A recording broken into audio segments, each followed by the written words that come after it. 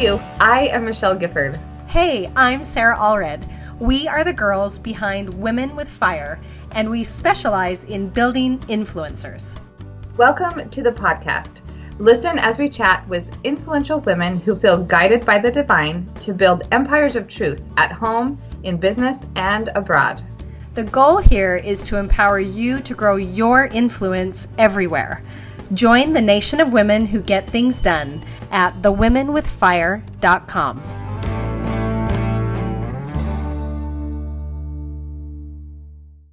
Hey, you guys, and welcome to another episode of the Women with Fire podcast. I am dying because I am sitting across from Mandi from Vintage Revival. We are so excited that you're here. Welcome.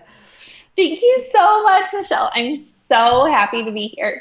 So here's the thing. This was really meant to be. I don't know. So crazy how, I've met Mandi before. Yes. But 2 weeks ago, I was in the airport in Utah, and I had this crazy flight to Utah where I talked to this 74-year-old man for like the whole trip. And anyway, it was awesome. And then I got off the plane, and I just felt like I had to end the conversation and go. And so I did, which I was like, that's weird. That was abrupt. And then when then I'm walking past McDonald's in the airport, and I see Mandi and her husband. I was like, wait a minute, what is happening?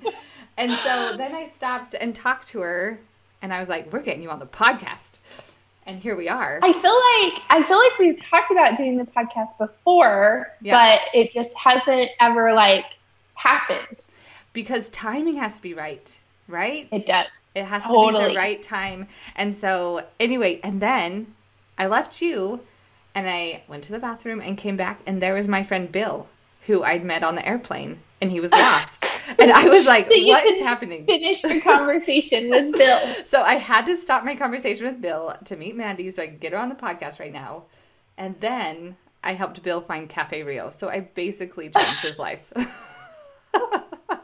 That is awesome. Like, what should I do? You just never know how things are going to work out. So anyway, that was a long introduction without any meat. I would love for Mandi to tell me a little bit. If people don't know you, where are you? Where have you been? But tell them who you are and why you're here. Yeah. So my name is Mandi Gubler. I live in southern Utah, and I have a DIY home decor renovation blog called Vintage Revivals. And I think we're going to dive into more info about the blog, but I started it 8 years ago, and I have a really cute husband that is awesome and just goes along with whatever I want to do in our house, and 3 children and 2 dogs. So living the life is what you're doing. Living the dream. A husband that just lets you do whatever you want. That's with your house. That's awesome. Yeah, he's the best. So let's talk about Vintage Revivals. Tell me about how that got started. Tell me what it started out as and how it's kind of transformed in the years. 10 years? Has been 10 years? It's been 8 years, which is basically 90 years in blog land. It is. You're an ancient. Stuff changes so fast. I'm like a grandma. But I love old people, so I feel fine being a grandma. So I started in July of 2010, and in September the previous year, Court and I had bought our first home. And it was a short sale, very builder grade. Everything was beige. And I think we're going to get into it in a little bit. Sorry, I keep saying that, but there's so much to talk about. Just go with it. If you talk about it now, that's great too. Yeah. Okay. So Court is a recovering addict. And at the time when I started the blog, his addiction was just at the height. And I had completely lost myself. And so we had this house, and all my friends were kind of in the same situation where they were buying their first house, but then they were going to Ashley Furniture and buying black, slightly distressed living room groups. And we just could not afford that. We were barely surviving as it was. And so it just felt like another thing that separated us from the normal people in our lives who made all the right decisions. And so I kind of stumbled upon the world of DIY blogs, and was so inspired by what these women were doing. Like, they were going to the thrift store and they were buying like this ugly furniture from the 70s and painting it with spray paint and glazing it. And it was like a whole it's magic thing. I was like, I can't afford, a living room group from Ashley Furniture, but I can afford an $8 end table from the DI. And so that's where I started. I literally knew nothing. So my first project that I did, oh my gosh, this is so embarrassing. It was this yellow end table. And it was like bad, gross 70s wood. And I spray painted it bright yellow. Like, the color is actually called sun yellow. And Court gets home from work and he pulls in the driveway and there is this giant square of yellow spray paint. Because I didn't know that you're supposed to put a drop down. No one told me that in their tutorial. And so he was like, what is happening? And then he came in and I was so happy about this yellow end table. And that just kind of started it all. So I had never done projects before I started the blog. I started the blog and started doing projects at the same time. So do you still have that yellow table? I feel like you should have gotten rid of it. It's like... I mean, I didn't know. There was just so much to learn. Like, the texture of it was like I had sprayed it with rhino liner because I didn't know that you were supposed to like shake the can of primer really well before you spray. So like, it had this really heavy texture. I did not care. I freaking loved it. What I like about this story is because right now, if you look at your Instagram feed and you see all of the really intricate designs that you're doing, it started with a sun yellow. Guys, it started with a lot of really bad projects. So if you're feeling like maybe you want to decorate your house, but then you feel like you can't because you're not awesome, let me be the first to tell you, I also was not awesome. And you just never know what can happen if you just start doing stuff. Which I love. And actually, one of our listeners, Lindsay Lee, she says, when you're decorating your home, how do you let go of the pressure to have a perfectly curated home? Because it's easier to go to Ashley Furniture, right, and buy a set. 100%. Do not do that, though, you guys. Living room groups are like the worst thing you could ever do. So Lindsay, should I address Lindsay? Yeah. Lindsay, I totally understand. And I actually get this question a lot. And I think it's really easy when you are looking on Pinterest and at blogs and on Instagram to see everyone's perfectly decorated home, that all of their plants are alive and their kids must not touch anything. But let me be the first to tell you that that is not the reality in most situations. And, trends come and go, but the most important thing for your house is that you love it. So if you don't love, like, this farmhouse trend that's happening right now, then it's okay to not follow it, to just, like, be yourself. But how do you do that? Because I think it's so tricky because, right, we have all of these things to compare ourselves to. Oh, totally. So this might be a little bit like sacrilegious, but I actually rarely go on Pinterest because when I go on and I see all of the beautiful pictures and I see all of the amazing projects, I'm like, dang it, there's no projects left to do. And it totally kills my creativity. And so I would say find people who actually inspire you and whose lives kind of are in the same place that yours is. So like I get on Pinterest and like, oh my gosh, I need a white kitchen. Everything needs to be perfectly white. And then I look around and I remember, oh yes, I have children, first of all. Second of all, I hate cleaning. It's like my worst thing ever, cleaning. So I probably shouldn't have everything white. So you just have to like find what works for you, but you have to start doing stuff, and like you have to be willing to go through the trial and error process, because I do that with every single project that we do. There is always failure. There is always failure.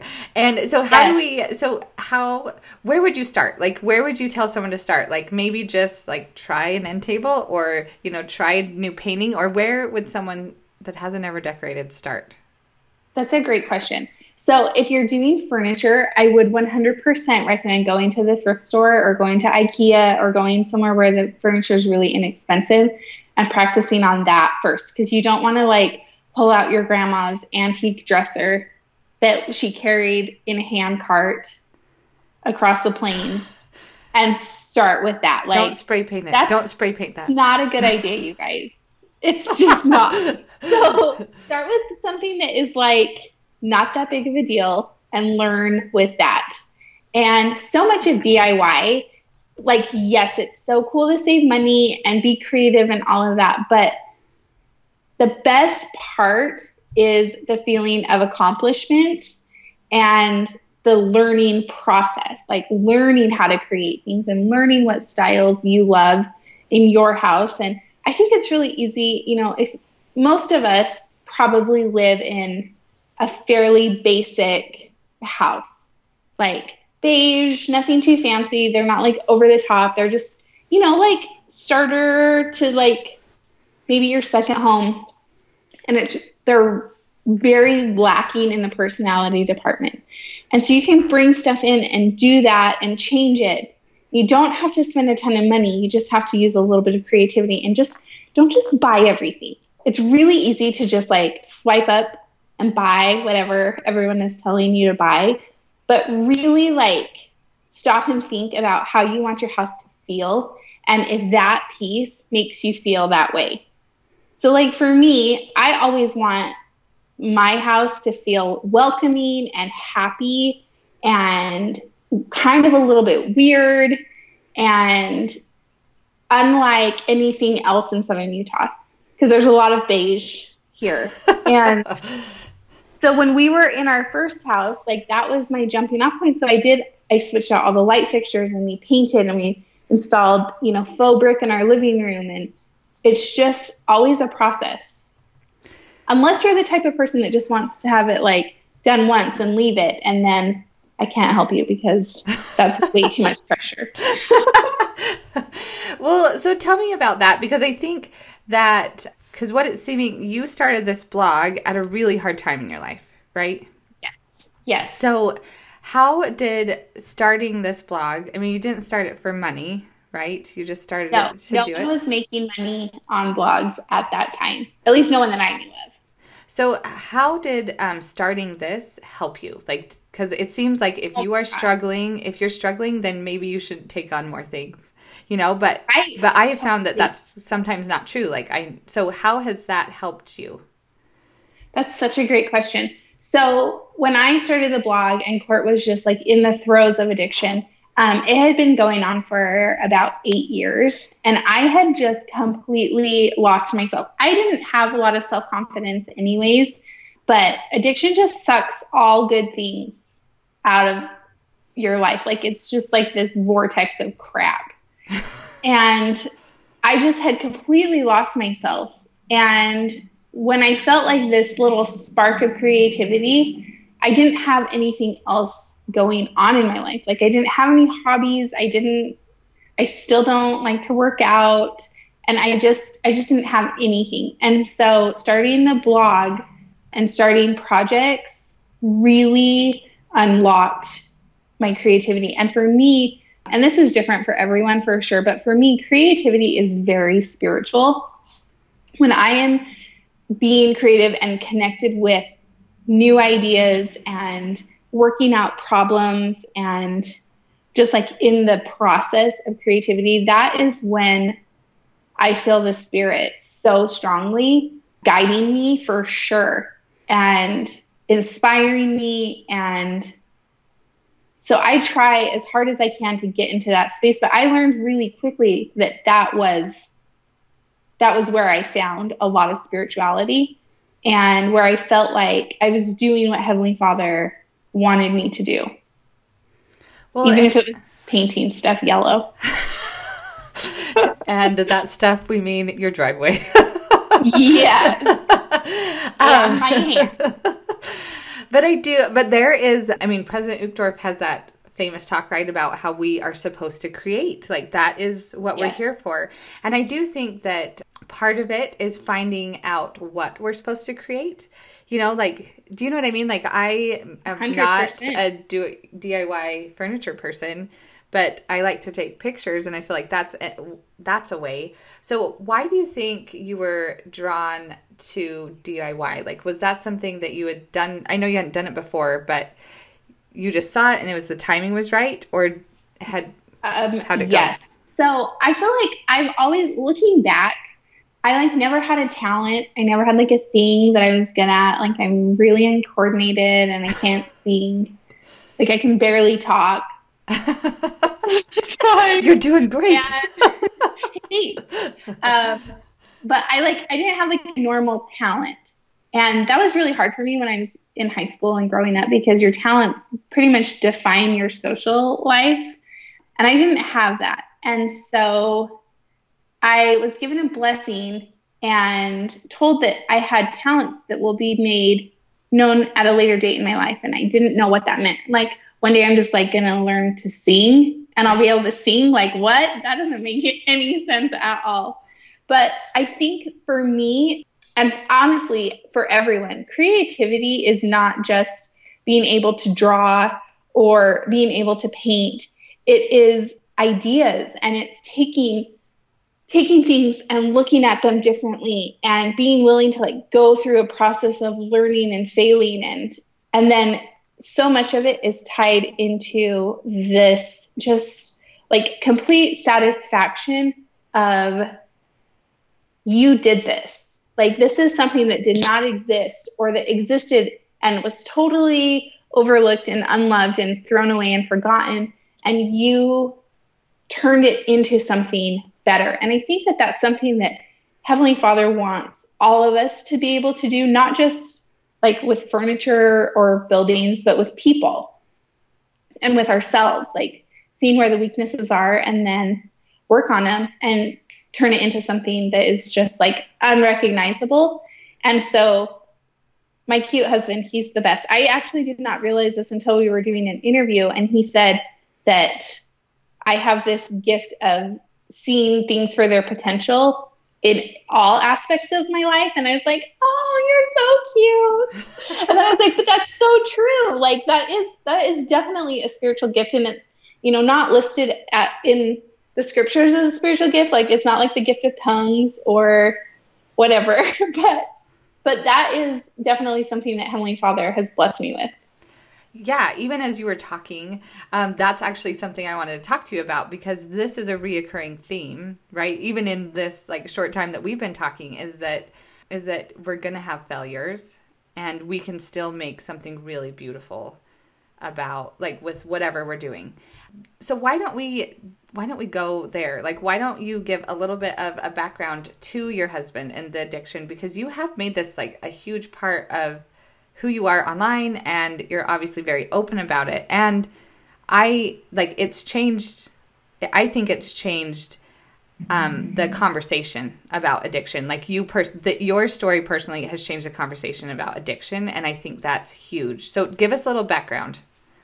Yeah, that's so nice. I mean, I don't think I'm that powerful, but thank you for thinking that I'm cool. You are. Well, obviously. So my husband, Court, is the most wonderful human being on the planet. He is so funny, and he is just so driven, and he's just such a good guy. And when I met him, I knew instantly that I loved him and I was going to marry him. And about 6 months into our relationship, he came to me and told me he was addicted to prescription pain pills. And me, being the eternal optimist that I am, I was like, that's okay. I can fix you. And it doesn't actually work like that. For anyone who has been a part of someone else's addiction, they're probably laughing and nodding their head in agreement, because we all have the best intentions, but it just isn't actually possible to change someone else. So we were engaged to be married, and my parents were like, no, this is not a good idea. And I was like, but I love him. And so we ended up not getting married. We were supposed to be married in November. In December, I found out that I was pregnant with our oldest daughter, Ivy, who is now 14, just like for a time reference. And in May, so we were married in February. In May, I was at a doctor's appointment, and Court was really, really sick from withdrawals because he didn't have any pills to take that morning. And so I went into my doctor's appointment, and it was just obviously I was in a really bad situation, but it was kind of like I came to the realization that I was in a really bad situation. And so that night I made Court pray with me. And it had been a very long time since I had prayed. At the time, we were not involved in the church at all. Even though we were both raised in the church, we just kind of did our own thing and went our own way. But I knelt down and I asked Heavenly Father to take Court's addiction away and to make it so that he could be sober, so that we could live this, what I thought would be a completely healed life if he would just take the addiction away. Like if the addiction wasn't there, then everything else would be fine. And the next day I got a phone call. I was at work and I picked it up, and this automated voice says, "You have a collect call from Purgatory Correctional Facility. Will you accept the charges?" And I was like, what? And Court had been arrested and was long story short, he ended up being gone in jail and in rehab for 6 months. So he was in jail, and then he went to an inpatient treatment center in Cedar City. And while he was there, our daughter was born. And they actually brought him down, and he got there 10 minutes after she was born. And he came walking into the hospital room. He had a police escort, and he had on handcuffs and shackles on his ankles. And he could stay for 2 hours, and then they took him back to rehab. That was in August. And then he went back to jail and ended up coming home in the end of November. So he was gone from like May to November. And I just was so naive to all things addiction. I didn't understand any of it. So when he got home, he was sober for 3 years. And in our house and in the 12-step program, there's a huge difference between sobriety and recovery. So he was sober, like he wasn't actually using drugs, but his behaviors were still the same. So it was like he was using drugs, he just wasn't. And during that time, my addiction, which is codependency, really blossomed. And I became just this crazy wife. Like, I thought if I could make it so he couldn't get pills, that his addiction would go away. And I like double checked everything and triple checked everything. And I was like a private investigator. And our marriage obviously really struggled during this time. And we were together and separated and going to get a divorce and back together. And so Ivy was born in 2003. And then in 2009, we had Dylan, our daughter. And that really, it was really hard to find out when you're not sure if your marriage is going to survive, that you're going to have another baby. But it made us really make the decision, like, are we going to stay together or are we not? And if we are, then we need to do it. So we decided to stay together. And I started going back to church because I just felt like I needed spirituality in my life again. Like I kind of had hit that rock bottom point where I was like, okay, maybe what I was taught my whole life is true and I can be happy. And so we started going back to church, and we had a really great bishop that told Court that he needed to go to the LDS 12-step addiction recovery program meetings. And I wish he was here so you could like hear it in his own voice. But his response, like the thing he always says when we speak about this, he just says, I thought the bishop was crazy. I looked at him and I was like, so you're telling me that John Smith, who's addicted to Pepsi Cola, is going to have the same, like, he's going to be in the meetings? And And I'm like a real drug addict that has been to jail, and it's so funny. He's so funny. We started going, and it took probably a year of going to the meetings before Court actually got sober. And so I started my blog right at the tail end of that. And he got sober September 4th, 2010. So do you mean sober or recovered? Oh, recovery. Great question. Yes. So he got into recovery. And, we had tried inpatient treatment and outpatient treatment and AA and Al-Anon. And it was really ultimately the church's 12-step addiction recovery meetings that helped us, because of the Savior and because of the atonement and because of the Spirit that is there. It's unlike the Spirit that you will feel anywhere else on the earth. It is so amazing. And so in December, so I think one of the questions that I get asked a lot is, don't you worry about him relapsing? Or how did you know that this time is different? And I think anyone who has dealt with addiction has that question. Like, that's the question at the forefront of their mind. And for me, I knew it was different because he had the Spirit with him and he was different. And I don't worry about him relapsing because I have the Spirit with me. And I know that I will feel promptings and I will feel uneasy if something is going on. And so I don't let that what if consume my life. But in December 2010, I had started my blog and it was kind of getting a little bit of traction, and I felt really strongly that I needed to share our story and what we had been through. And I mean, at that time, like, Court only had been in recovery for a handful of months, but I wrote my blog post and I put it out there, and I had no idea what Heavenly Father would have.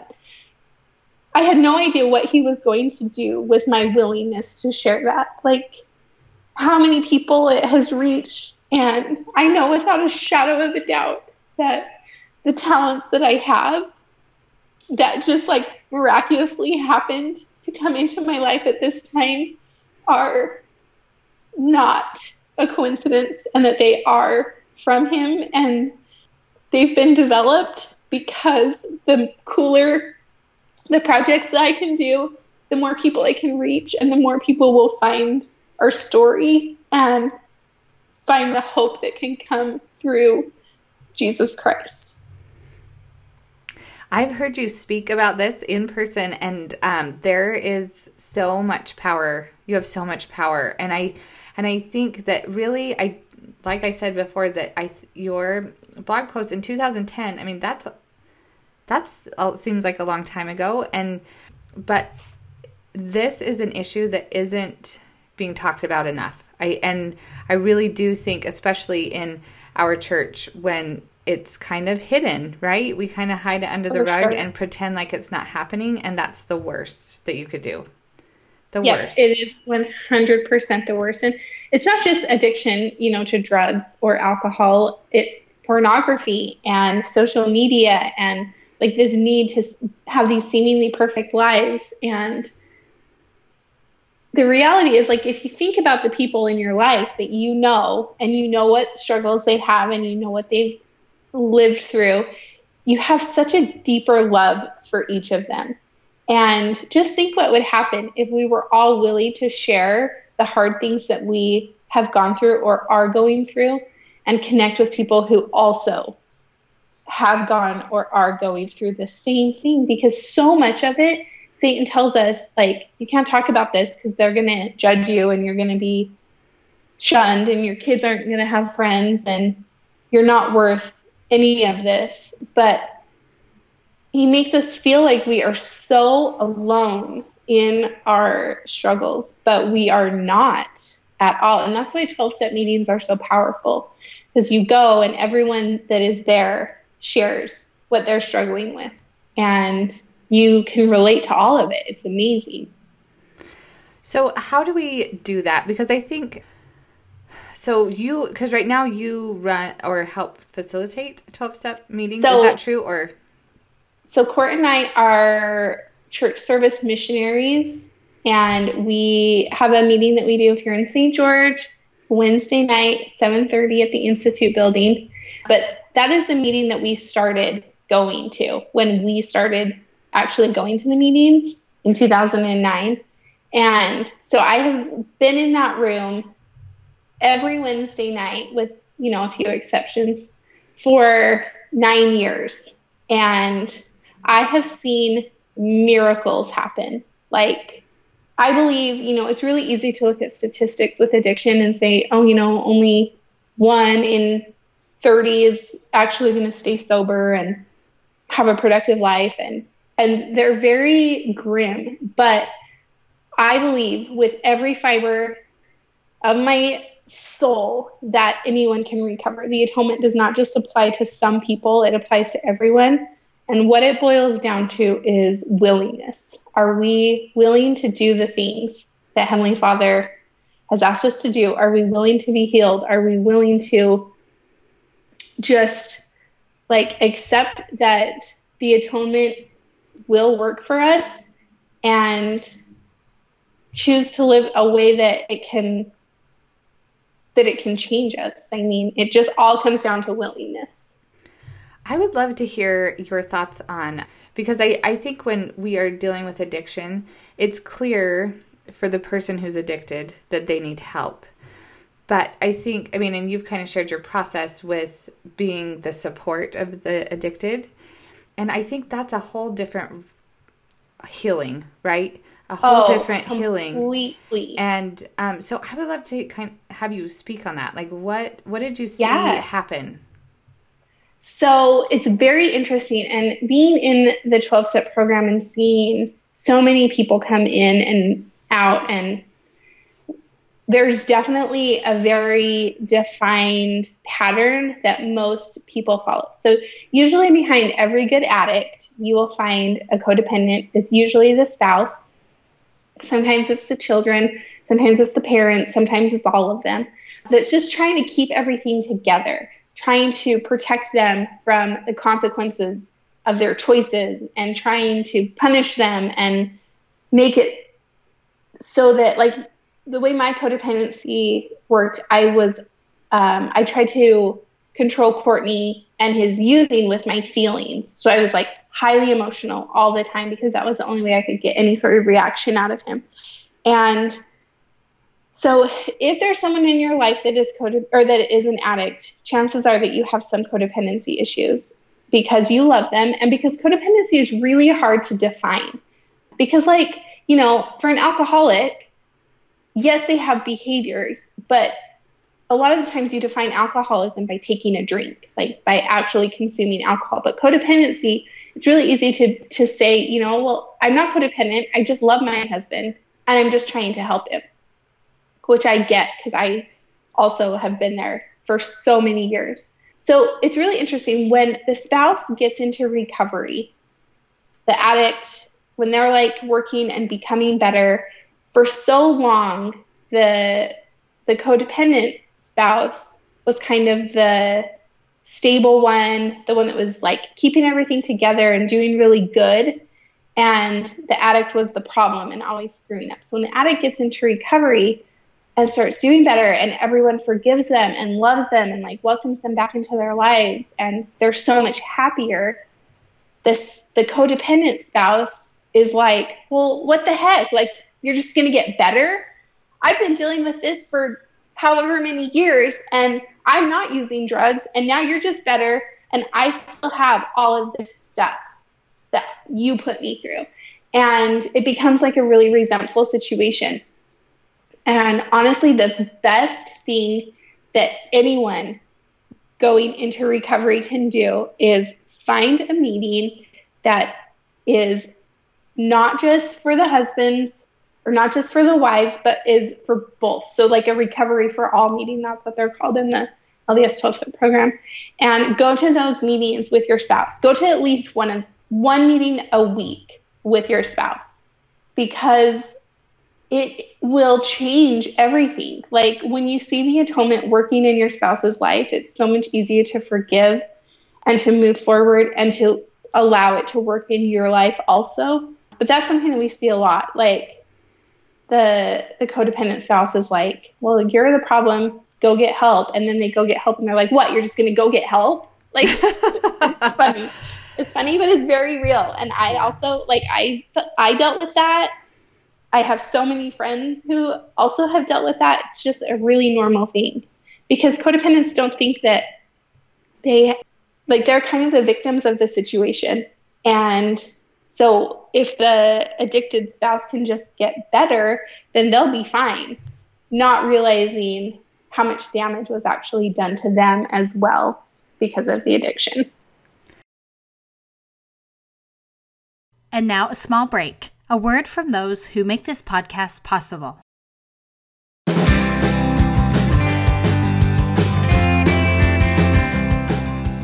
This podcast is powered by Ontraport. Ontraport is our #1 business tool. It literally does it all. Email marketing, sales funnels, automation, and it basically keeps your business running even when you're sleeping. Not only is Ontraport the backbone of our businesses, but you can design a full-blown website using their customizable landing pages. It is the one-stop powerhouse shop where we keep our email lists, growth, marketing goals, and businesses at their very best. Check out the show notes or jump on thewomenwithfire.com/Ontraport to get started.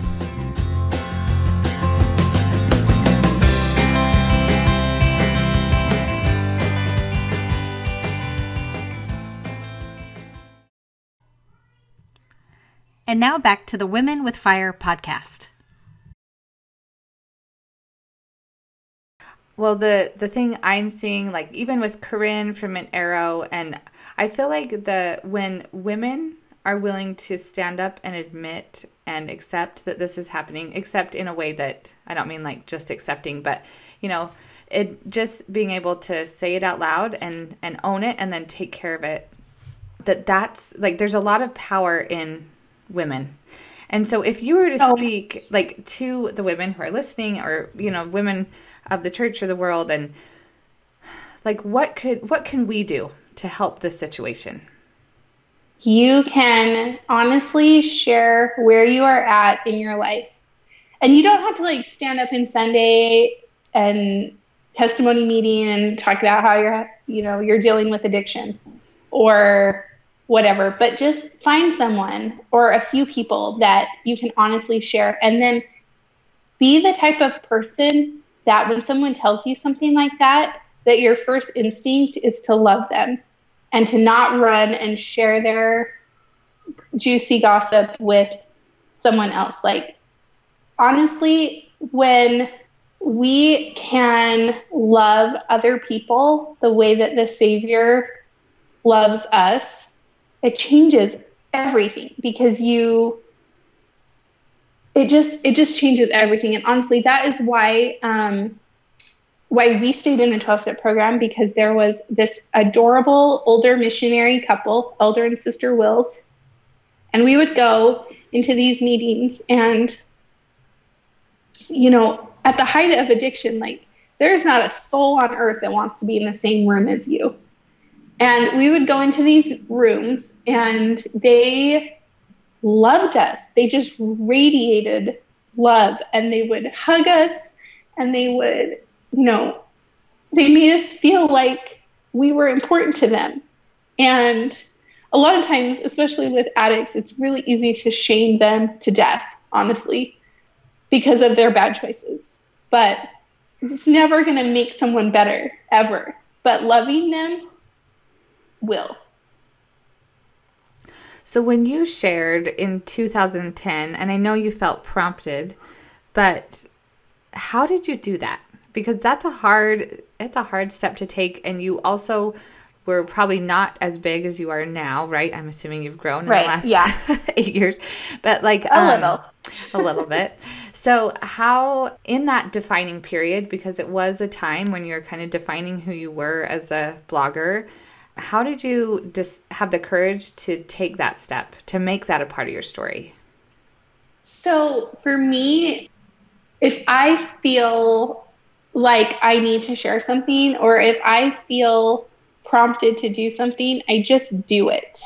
Whether it's something like sharing that, or whether it's like buying a cool piece of art at the DI, or whatever it is, like if I feel strongly about something, you're not going to stop me from doing it. And I felt really strongly that I needed to share. So I didn't realize at the time how much writing everything down would help me process it. Because, we had 8+ years of dealing with addiction in my marriage. And I just had to, you just have to work through so much stuff. And that helped me work through it so much. And I don't know if, publicizing stuff on the internet is right for everyone, but going to meetings and sharing in the meetings is one way to totally bless other people's lives. Or finding a friend who seems to be struggling and telling them, what you've been through in your life, and just letting them feel like they're not alone, because Satan really likes to isolate us and make us feel that we are. That's an important point to point out. That's important to point out, that the reason why you were you just felt compelled to do this, and because of that, God can take it and make it what it is now, where it's a big deal. But we all need to figure that out for ourselves, what's the best 100%. Way. And I don't, and whether you're dealing with someone with addiction, or it's just your influence. I think that we can go forward with confidence in whatever we're doing if we know with the Spirit that this is what we're supposed to do. So one of the things that is interesting, because when you started this blog, you weren't full blown back in the church, right? Or were you? No. So when we started, I was going, but it was really hard because we were seeing our bishop, and he kept telling Court, you need to go to these meetings, and you need to get into recovery. And I wanted to go to the temple, and I was like, well, I'm going to go. Whether I'm going with you or not, I'm going to go. And my mom was like, Mandi, slow down. You're going to be fine. You guys will make it. You just need to give him time. And I remember going into the bishop's office and being like, if he is sober today, what day can we go to the temple? And the bishop was like, no, it doesn't work like that. And I was like, but why? And so we had started getting more involved in the church, but honestly, and I know that people who are in the throes of addiction right now, this sounds like just completely insane, but Court's addiction and my addiction is the singular greatest blessing of my entire life, because it taught me about the atonement, and it taught me about the Savior in a way that I never would have learned sitting in Sunday school or in Relief Society. And I think that that's why I am so willing to share what we have gone through, because I want everyone to understand how much Heavenly Father loves them, and how much of a gift repentance is, and how because of Jesus Christ, we can be made whole. And one of my favorite lines from the 12-step manual that I think sums so perfectly what the atonement does for us, or one of the things that it does for us, says, because of the love and grace of the Savior, you do not have to be what you have been.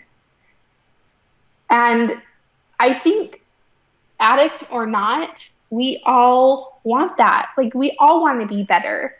And it's because of him that we can be. And so now we are obviously way more involved. We're sealed in the temple.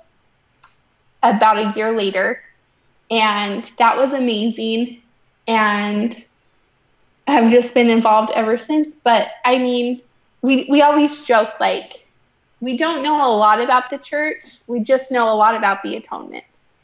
And so there's, like, I don't have a strong testimony about food storage or, you know, other church things. Like, I just know about the atonement, and it all comes back to that for me.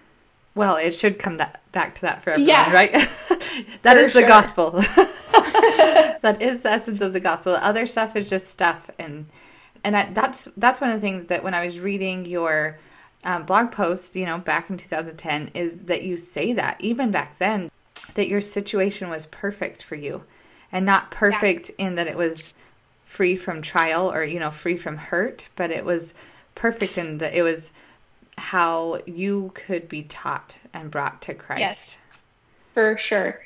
There is, I'm probably going to butcher this, but probably in like 2000 and, oh my gosh, probably like 2013 or 2014, a guy wrote, what's his name? Christopher Jones, I think, had lost his son. And he wrote a Facebook post that I will never forget. And in it, his wife said something about, this is the price that she had to pay to know the Savior.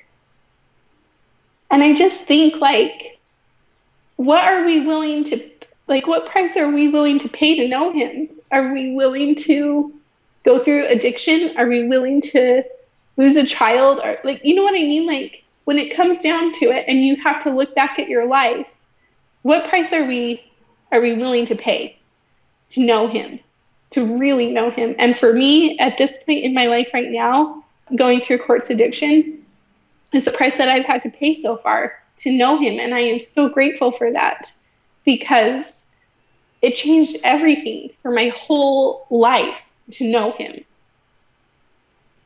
That is beautiful.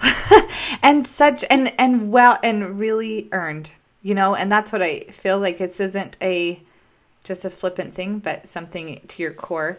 And I have been blessed for you sharing this. I know it's just good, because not everyone is going to have to deal with addiction in their life, but we are all dealing with something.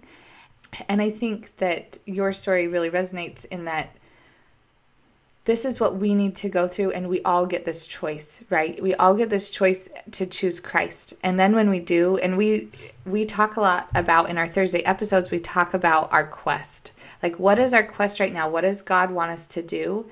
And in everything, whether it's something like a trial or it's something we're choosing to do, when we choose Christ, everything changes. Everything changes. And it doesn't take it away immediately, you know, but it does put us in a position that we don't have to be alone. Yep, 100%. So I love that. So in closing, I would love you to maybe share with our listeners, think of the person who either has someone going through addiction or is just in a bad place. Like, what would you, or think of yourself back, you know, when you were in the middle at 22, you know, what would you tell yourself back then? And what hope would you give? So the first time that I really felt hope was in our very first 12-step meeting that we went to. And each week we read a different step. And we were on step 7. And in it says, it quotes a scripture from Alma, where he says, I could remember my pains no more. Yea, I was harrowed up by the memory of my sins no more. And oh, what joy and what marvelous light I did behold. Yea, my soul was filled with joy, as exceeding as was my pain. And I remember sitting in that meeting, just pain was like the only constant thing in my life, the pain of addiction. And it was physical, like I could feel it in my body and in my heart. And I remember sitting in that room thinking, like, yeah, but how? Like, I don't understand how I could ever feel joy on this same level. But being the eternal optimist that I am, it gave me hope to keep moving forward and keep doing the next right thing. And I write my blog for the person that is where I was.